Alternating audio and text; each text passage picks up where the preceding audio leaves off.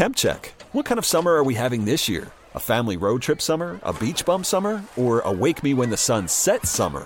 With Instacart, choose your own adventure and skip the shopping side quests. Where available, you can get ice cream delivered to your hotel, sunscreen to the pool, or cold brew to your bed. Well, door. In as fast as 30 minutes. Wherever you find yourself this summer, you can get the goods. Download Instacart for free delivery on your first 3 orders. Offer valid for a limited time. Minimum $10 per order. Excludes restaurants. Additional terms and fees apply.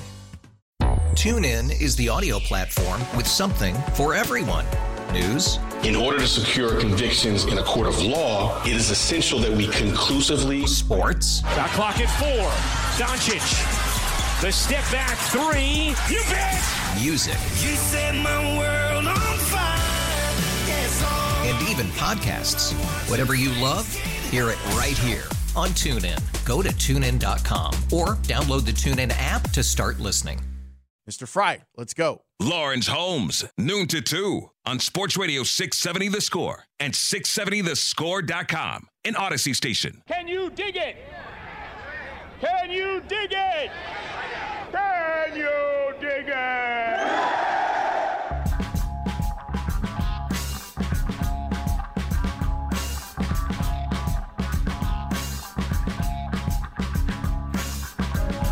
Along with figuring out what role Acme has played in building the Bulls, what did the players do to build this roster that has them atop the Eastern Conference?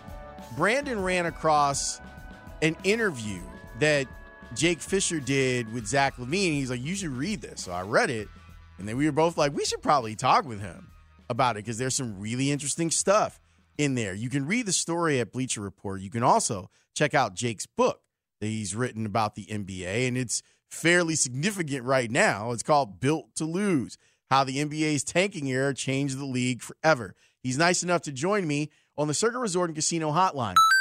Circa Resort and Casino in Las Vegas, home of the world's largest sports book. Jake, thanks so much for joining me. I appreciate it. You got it. Thank you guys for the kind introduction. How are you? I'm doing really well. Let's talk about your interview. I do want to talk about your book, but let's talk about the interview with Zach LaVine.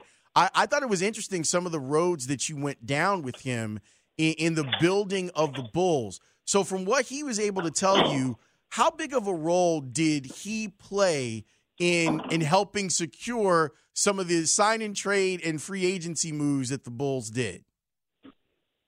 Well, listen, I think the way the NBA is structured now, I think Joe Tsai with the Brooklyn Nets, their owner, said this on the record in the aftermath of their James Harden, Ben Simmons trade, that working with these superstars is a partnership and not really like an employee type of situation that we had in years past. And I do think that with Zach, I mean, the word all along about Chicago brass when Arturas Karnisovas took over in, I believe it was April 2020, that, you know, they had this young all-star type player who was up for a massive contract extension this summer, and they needed to not only build a playoff team around him, but they also wanted to see him in a postseason environment before giving him that money. So when you factor all those things together, for him to from the Bulls to land DeMar when DeMar is talking to LeBron and Anthony Davis with the Lakers, and he definitely had his sights set on the Knicks in the Eastern Conference, to get him to go to a team that already has Nikola Vucevic and Zach LaVine, and they were, you know, their interest in Lonzo Ball was known around the league dating back to last year's trade deadline. Like, I think it's a good sign for Bulls fans that their incumbent superstar in Zach LaVine is kind of aligned with the front office and going to pursue those types of players. I do too, and that was one of the interesting parts of it, because I think that a lot of us were like, well, how is DeMar going to fit and morph his game? And one of the things that you talk about with Zach is how Zach was able to morph and fit his game to what DeMar is. What stood out to you in what he said about making it work with two guys that do like to have the ball in their hands?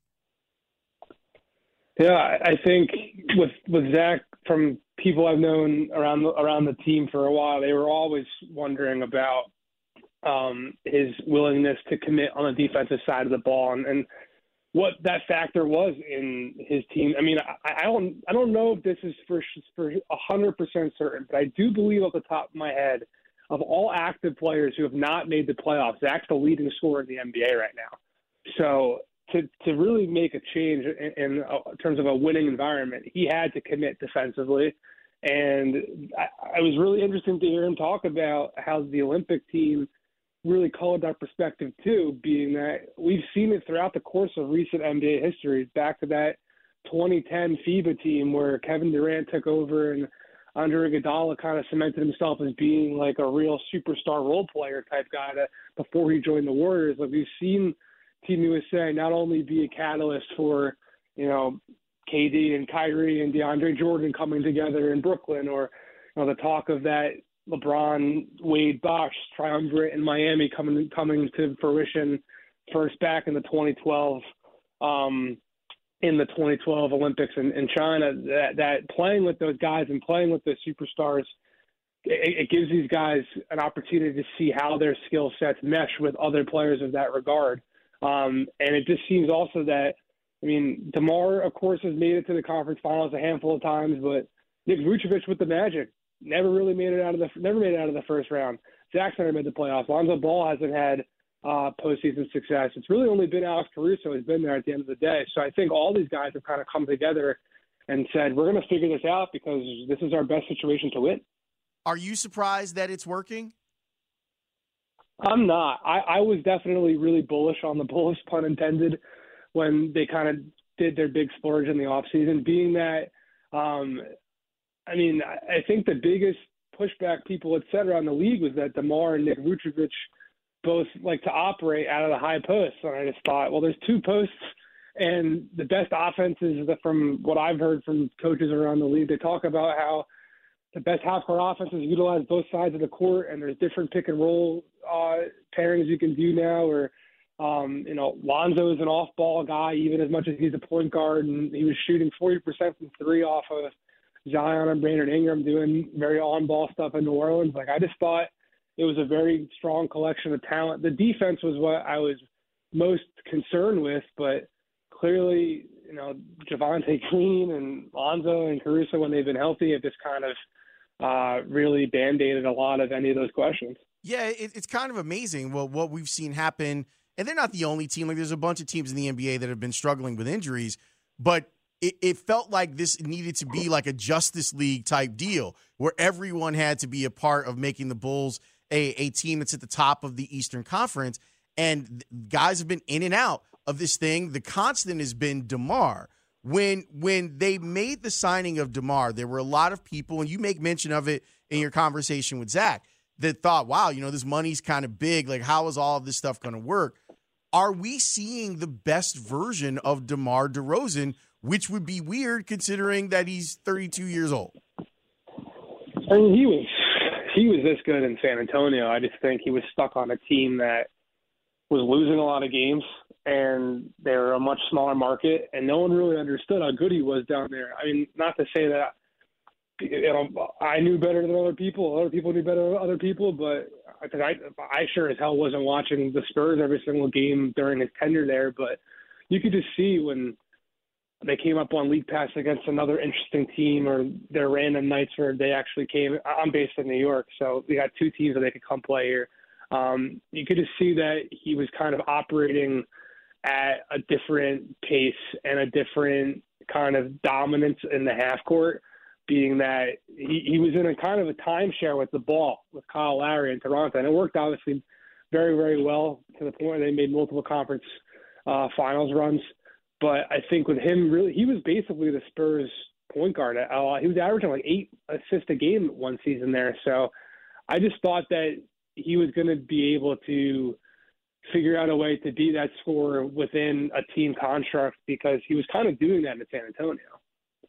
Jake Fisher is my guest. You should check out his book, Built to Win/Lose, how the NBA's taking error changed the league forever. When considering that you wrote this book, last year? Came out May 2021, yep. What do you think of what the end result has been for Philadelphia and kind of the weird way that they've gotten to this point?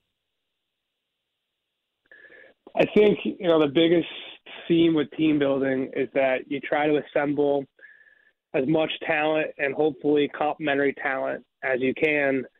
But ultimately, if you are successful in doing that, it gets expensive very quickly. And there are mechanisms in place in the CBA that make it difficult to have success while also staying relatively cheap to operate. And I think relating it to Chicago, that's ultimately what this is all going to come down to, being that, if Zach makes All-NBA, like we wrote in the article, he's going to end up being eligible for a 5-year, $245 million contract. They're going to, if Pat Williams becomes what they want him to become, he's going to have to get paid too, while DeMar and Lonzo are still on the books. Vucevic's deal comes up relatively soon, and that is, I think, part of this whole equation too, being that he can potentially alleviate their salary book moving forward. But that's the next evolution of the Bulls transaction game here is how can you continue to have this level of success while still maintaining flexibility to get better while you're in the cap and paying, or in the tax and paying massive tax amounts, because that's ultimately where the Lakers are stuck right now, that they've got this, very, very expensive older team and not much room to improve it. No, they don't. And being that you even asked Zach a little bit about Zion in that commercial they did, which I think is hilarious. Thank you. Are you surprised that we are in this place where everyone kind of thought when the ping pong balls didn't fall the right way that Zion wasn't going to New York? Like, oh, well, he could build his career out in New Orleans and then kind of figure out what he wants to do after that. Are you surprised that it's gotten, at least over the last couple of weeks, a little sour for Zion and people kind of questioning whether he's trying to talk his way or not play his way out of New Orleans? Yeah, the Zion, that's why I asked Zach, because there aren't many people in the NBA right now who are in frequent contact with him. So, and we talked from your very first question about Zach being able to recruit tomorrow. Like, a lot of these superstar friendships, relationships, they stem from being two Nike guys or going to the Olympics like we talked about, or even filming a commercial together.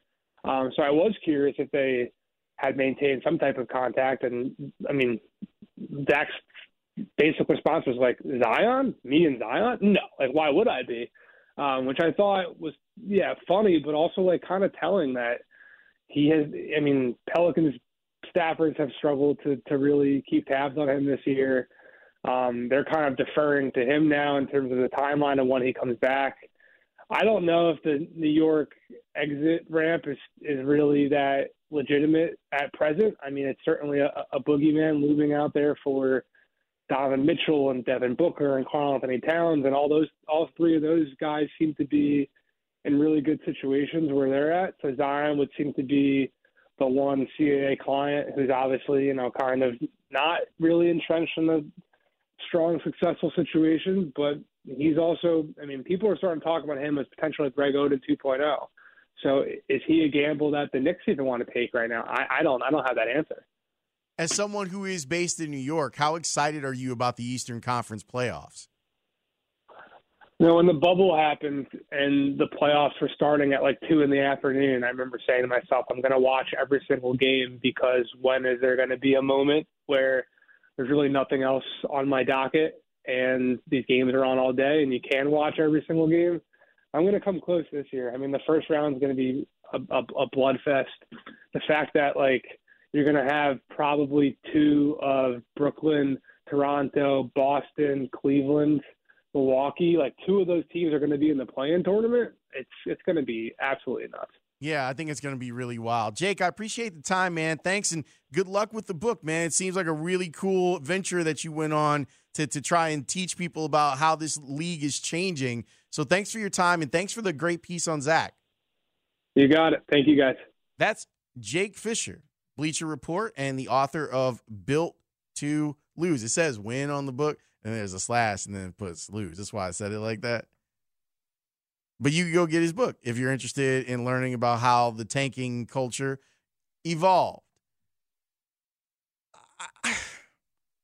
I tell you, man, I really don't want to talk about baseball, but I kind of feel like we have to today.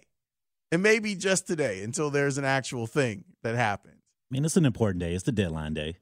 The deadline day. You got to use air quotes, Brandon. It's the deadline day for Major League Baseball. I need to take a break because now after what Evan tweeted, and now that according to, and I'm guessing the sources are from the players' side, according to those sources, MLB is taking on a more threatening tone. You better clean your room, mister. I want to talk about this, and it's a very sports radio way to do it, and I usually bristle against doing it, but I would like to talk about how many games there are in an MLB season. We will do that next here on The Score. Worried about letting someone else pick out the perfect avocado for your perfect impress them on the third date guacamole? Well, good thing Instacart shoppers are as picky as you are. They find ripe avocados like it's their guac on the line. They are milk expiration date detectives. They bag eggs like the 12 precious pieces of cargo they are. So let Instacart shoppers overthink your groceries so that you can overthink what you'll wear on that third date. Download the Instacart app to get free delivery on your first 3 orders while supplies last. Minimum $10 per order. Additional terms apply. TuneIn is the audio platform with something for everyone. News. In order to secure convictions in a court of law, it is essential that we conclusively. Sports. Shot clock at 4. Doncic. The step back 3. You bet. Music. You set my world on fire. And even podcasts. Whatever you love, hear it right here on TuneIn. Go to TuneIn.com or download the TuneIn app to start listening. It's better over here. After investing billions to light up our network, T-Mobile is America's largest 5G network. Plus, right now, you can switch, keep your phone, and we'll pay it off up to $800. See how you can save on every plan versus Verizon and AT&T at T-Mobile.com/across America. Up to 4 lines via virtual prepaid card. Allow 15 days. Qualifying unlocked device credit service ported 90+ days with device and eligible carrier and timely redemption required. Card has no cash access and expires in 6 months. Lawrence Holmes, noon to 2 on Sports Radio 670 The Score and 670thescore.com, an Odyssey station.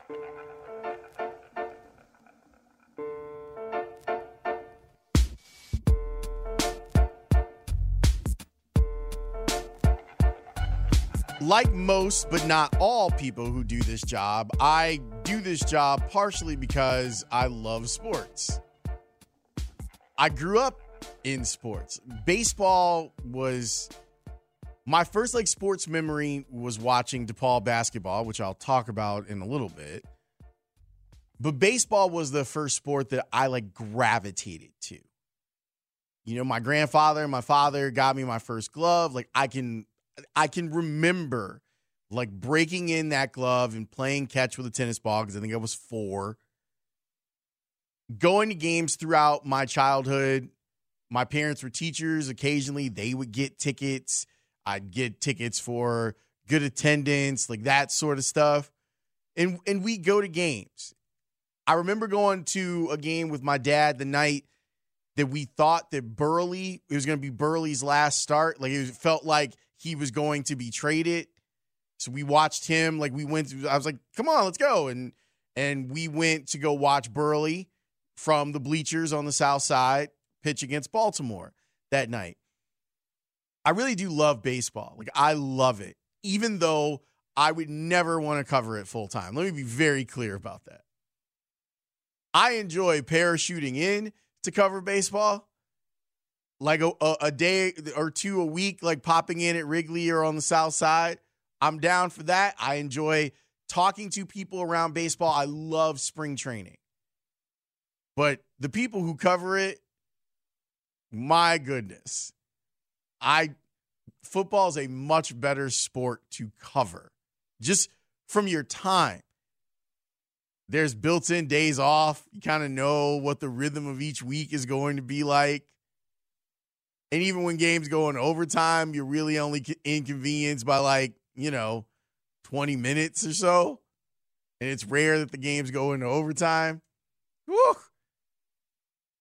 The people who cover baseball, I have a special place in my heart for the folks that do it on a day-in, day-out basis. By the way, shout out to Maddie Lee. You know what, Brandon? Let's get Maddie Lee on at some point this week. Because Maddie Lee, if there is baseball, is now going to be covering the Cubs for the Sun-Times. Because Russ Dorsey went and got himself all the money from the Stadium Network. So they hadn't opened it, and Maddie Lee jumped right in. And I'm like, yes. So you're going to get some great coverage of the Cubs and the Sun-Times from Maddie Lee. Anyway, when I think about how long the season is just from a working standpoint, I go, they got too much stuff. Like, they got too many games. There are a lot of traditionalists that be like, well, it has to be 162. That's the real mark of how good a team is. And I agree. I agree that if a team wins a division, that should be celebrated as a bigger deal than them winning the World Series, because the World Series has an element of randomness that a regular season does. But we don't give a damn about the season. We really don't. It's weird because we talk about, can this team win a division? And then the team wins a division, you're like, let me put that aside. Can this team win a tournament? Is this team built to win a tournament that has all sorts of randomness in it that isn't going to tell us necessarily who the best team is? There's no good solution to that. It's just the way that it is. It has this long season. It kind of has to have a long season. I just think that there's something to the owners being willing to punt on a month of baseball.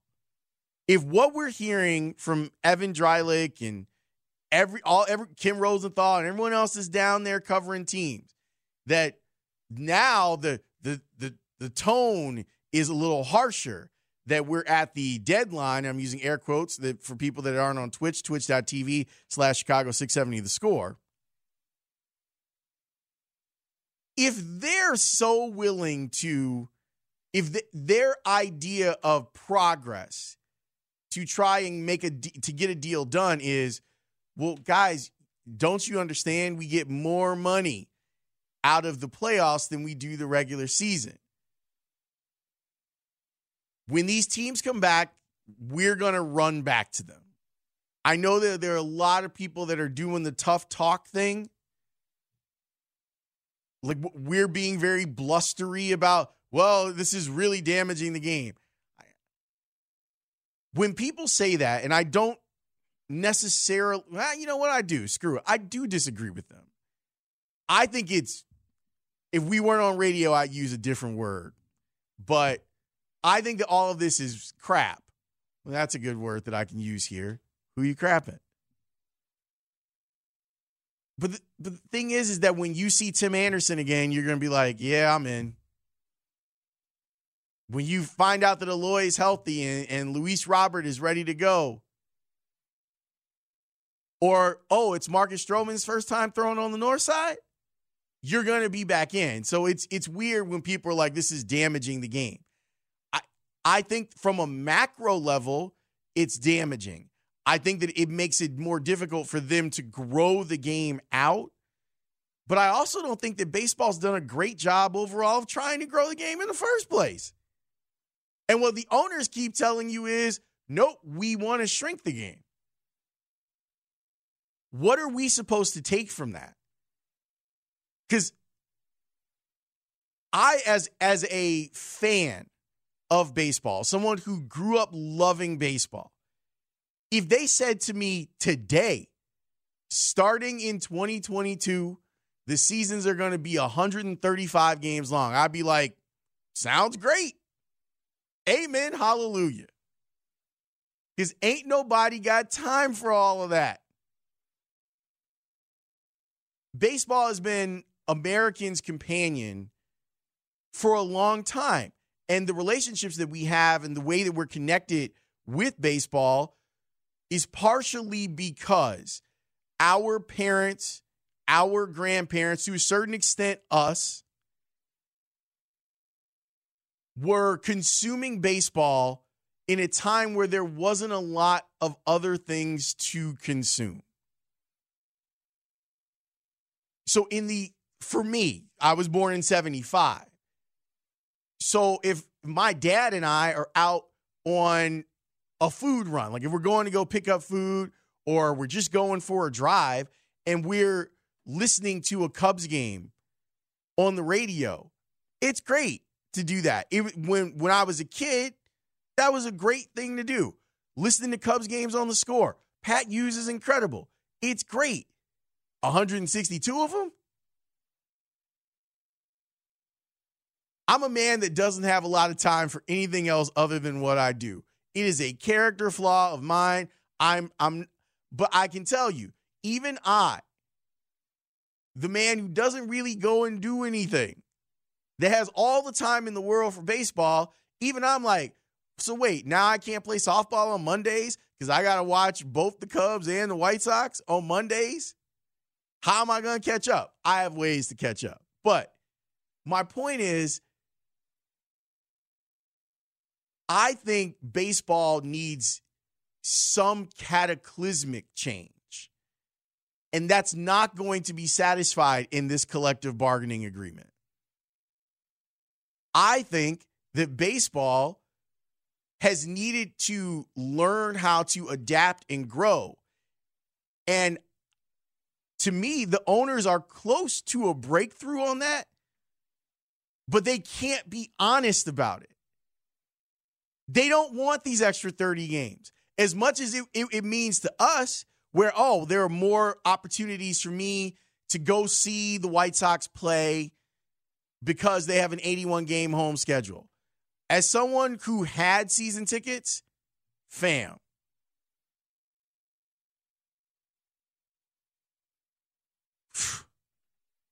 you know I got rid of my season tickets for a specific reason last year. I'm not going to get back into that because it's not what I'm talking about here. But before that, I could make room to go see 20 games. How many other games does that leave? That leaves 61 games where I now have to be like, well, I could sell these tickets or I could give them away. The White Sox are really good about giving you a package. Like, you can kind of build your own package out. But even then, you're like, I'm committed to going to games every weekend. Like, every weekend, I'm going to be at the ballpark.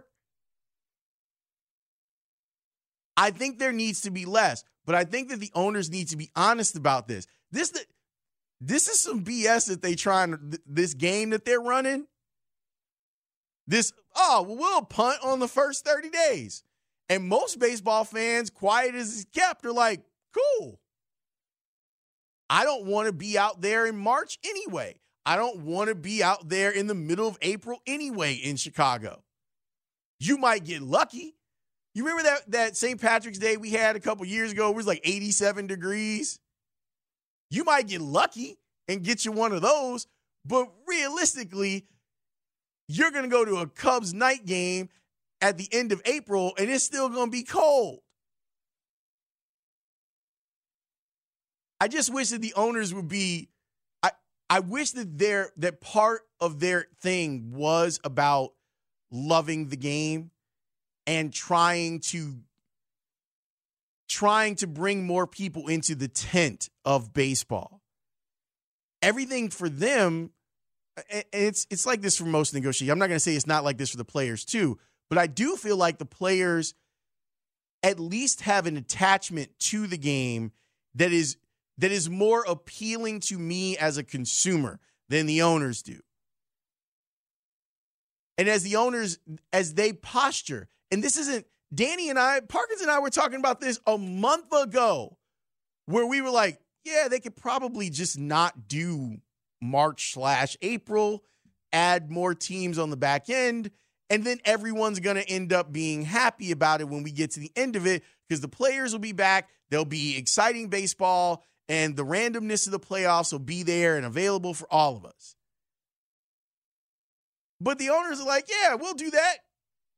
But we're doing it as a negotiation tactic.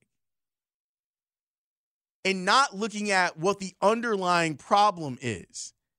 And the underlying problem is you probably have too many games. Like, honestly, 60 games was not enough. Like, 75 was my bottom line in the COVID season. I was like, 75 seems more realistic. If they went to 100, thumbs up. I'm fine with that 100. And it sounds like you probably need like a stunt double or something like that to go watch the games or something like that. That's probably what it sounds like because you ain't got time to watch the games. I do, but first of all, the TV broadcasts are really good. But even if look, what we do is different. Obviously, I need to be watching the game so I can talk with the people about it. But even if you're an ordinary fan of the game, if you are a season ticket holder over on the South Side or at Wrigley, it's a lot. Like there's a lot of juggling that you have to do. And if your team isn't real good, it's different now on the South Side. That team's going to be real good. But if you're a Cup fan and you're sitting there with season tickets, you're like, okay, when are the Cardinals in town? I'll go deal with that nonsense. And then what? Are the Yankees coming to town? When are the White Sox coming over? When's Milwaukee coming down? But that middle of the week game against the Padres, you're like, do I really need to go to the ballpark and be there until 11 o'clock at night? Probably not. Now, maybe this is a product, Brandon, of me getting older. Maybe it's a product of me being like, I'm good. Like, I don't need to be out in these streets that late on a school night. I'm willing to hear that criticism of it. But I feel like all of us, with exceptions, there's some people like, it's got to be 162. So let me say, I think a majority of us are like, no, y'all season is too long. You can text me and let me know, and you can hit me up on Twitch. I just feel like all of it, like now, where we're at and the options that we have. Now, there are nights, like last night would have been a perfect night for a ball game. I wasn't doing blank. And I was sitting there going, I don't feel like watching the rest of these NBA games. And LeBron made sure that you didn't want to watch the end of that game. Goodness gracious, the Lakers are terrible. Last night would have been a great night for a baseball game. But it was also still February. The NBA, the NCAA tournament's coming. The NBA playoffs is on its way. And finally in Chicago, we've got an opportunity for that. So I'm like totally good. Like even I know that this is a gambit that the owners are running. Like this is game that they're running about, well, we're cool with no first month of the season. I think most fans in cities like this, in places where it isn't temperate, yeah, we'll see you in May. But how they're going about giving us something that I think baseball fans want is duplicitous and kind of sneaky, and it's got bag tendencies to it. It also sounds like, too, you in favor, like you said, of the doubleheader, 7 innings. Like, game's too long, too. Like, I don't want to sit there and watch 4 hours of baseball at night, at Monday through Friday, or through Saturday, every day. I can't. Me, my best friend, Afia, Herbie, our friend, Alicia, we went to a doubleheader, okay? This was years ago. It was ridiculous. It was one of those days where if the team wasn't coming back to Chicago, so the White Sox had to do a doubleheader with them. And you know me, I love baseball. I want to say the White Sox were down 2 separate times in the game by 10 runs. Like, they were down like 11 to nothing, and then they rallied, and it was 11-8, and then later on, it was 20-12 or something. It was really bad. The first game took 4.5 hours because there was runs scored. And me and Afia were like, you know what? I will catch the nightcap later because I've been out here baking in the sun. Ain't nobody got time for that. These are the points. Herbie and Alicia stayed, which is ridiculous. Because you did it in the 30 minutes in between. So it legitimately was, am I going to spend the whole day at the ballpark? Bring on all the 7-inning doubleheaders you can. Expand the rosters. Pay the players more. But let's stop lying about, man, we really want this 162, because the owners truly don't. And the way that they're camouflaging it is foul. But come on, man. We're all like, get on with it. We're all sitting there hitting the button, the wrap it up button. Wrap it up, B. Postseason, we'll sit through those nonsense 4.5-hour games if our team is in it, because baseball is now regional and not national. We'll sit through the White Sox and the Astros playing all day. Why'd your game start at 1 and why did it end at 6? And it wasn't extra innings. So when they take away the game that we love, and it's hard whenever you love something that someone else owns. When they take away the game that we love, and we're already, opening day. We've missed out on March 28th opening day. Here's the thing. March 28th opening day sucks. Unless you're in San Diego or in Miami. And in Miami, it sucks because Miami's terrible. Shout out to Derek Jeter. Or Arizona, which has a terrible ballpark. In most of these places, a March 28th opening day stinks. So if you want to make it May 1st, please, but stop lying about it. Stop lying about, we've got to save this 106. No, you don't. No, you don't. There wouldn't be a revolt. Tim Anderson walks out of there on 35th and Shields. You know what we're going to do? We're going to stand up and clap. You know why? Because Tim Anderson is the man, and we want to see him play. But ain't nobody got time for all of this. Ain't nobody got time for that. I just said that. I got a DePaul stat that's going to blow your mind. I'll share it with you next here on The Score. You better wrap it up. Lawrence Holmes, noon to 2 on Sports Radio 670 The Score and 670thescore.com, an Odyssey station. I know that DePaul basketball is kind of my cross to bear, and I occasionally throw it on you and say, hey, this is what's going on with DePaul basketball. Yesterday was a really great day for DePaul basketball, like men and women. Let me start with the women. Anisha Morrow, it's a name that you need to remember. She scored 41 points and had 18 rebounds. She's been a monster all season and will probably be the National Freshman of the Year. But she had 41 points and 18 rebounds in the game. On the men's side, DePaul finds itself at the end of February a 500 basketball team. And I know what you're thinking, so what? So let's dance. They're 14-14. This is the crazy part. This was the stat that I was going to tell you about. DePaul hasn't had a month of February like this in 15 years. They went 4-4 in the month of February, which means they went 4-4 in the Big East in February. That hasn't happened since 2006, 2007. It's been crazy. Javon Freeman-Liberty has been so good for DePaul. Player of the week this week, 39 points for him.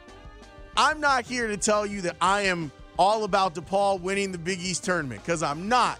But for the first time in a long time, they're actually a team that you don't want to play in the first round of the Big East tournament. On the women's side, they're the fourth team in the Big East, so they're fine, and they're going to the NCAA tournament. But can you believe that?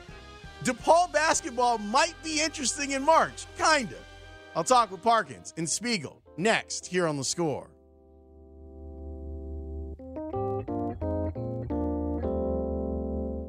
TuneIn is the audio platform with something for everyone. News. In order to secure convictions in a court of law, it is essential that we conclusively. Sports. Shot clock at 4.